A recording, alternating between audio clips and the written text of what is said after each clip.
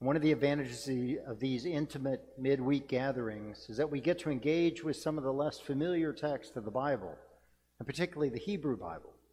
These texts might make the occasional Sunday goer, churchgoer, a little uncomfortable, and it gives us a chance to chew on these texts with our Wednesday regulars. Today's Old Testament reading from Genesis is no exception. Abraham is put in a difficult position of rejecting his firstborn son, Ishmael, who's not even named in the reading. He and his mother Hagar are cast out to certain death in the desert. I often wonder how biblical literalists who cry out for the sanctity of all life deal with this very real instance of patricide on Abraham's part. He was putting them to death. For that matter, it remains a difficult passage for anyone to encounter, sending those you most love away from you, believing they are in God's hands. It's a huge leap of faith. It calls to mind the thousands of children sent away from their homes in Latin America, their parents' firm belief that God will somehow take care of their children. It's a scenario acting itself out around the world, driven by climate crises and economic inequality and spiraling criminality. Now, the Apostle Paul describes Abraham as a model of faith in God for Christians, whether in the near sacrifice of his other son Isaac or in the casting out of Hagar and Ishmael.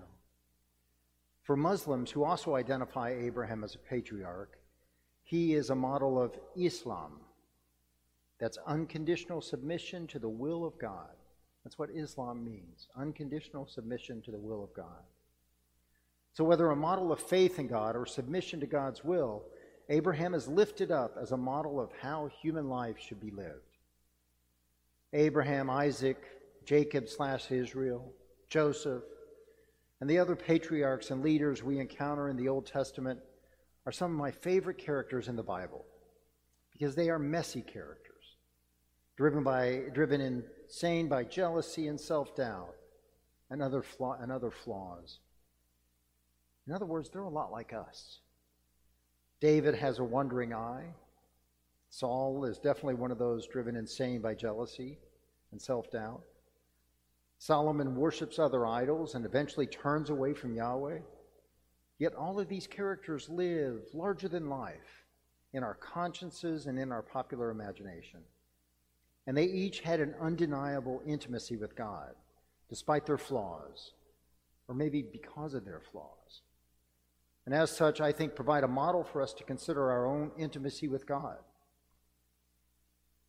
I've been working with a young member of the St. Peter's family on his spiritual discipline lately. We meet weekly to talk about his creative life, his encounters with the divine, and so forth. And this week I was reminded about the Ignatian idea of examine, or examination. It's a disciplined way to explore where everyone can find intimacy with God. The intimacy that is already there. We just need to train ourselves to find it.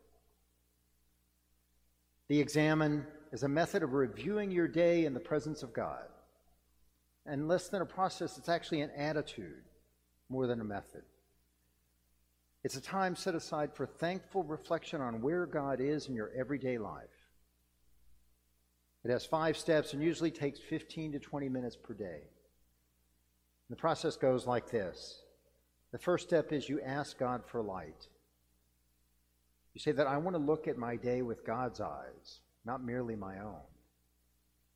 The second thing you do is you give thanks. The day I have just lived is a gift from God. How can I be grateful for it? The third step is you review the day.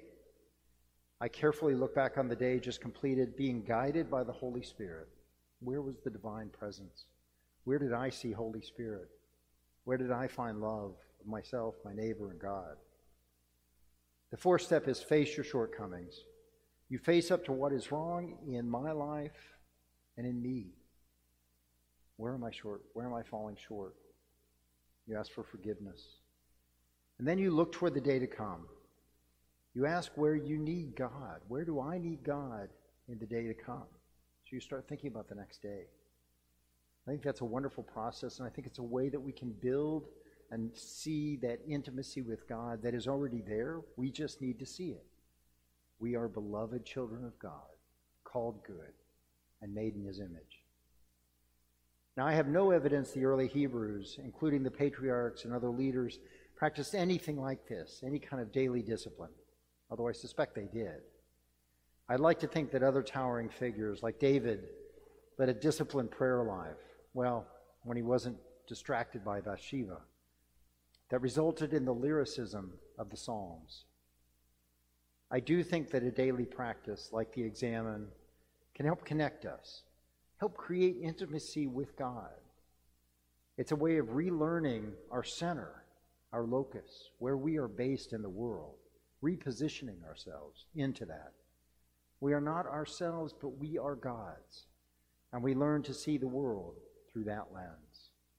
Thanks be to God. Amen.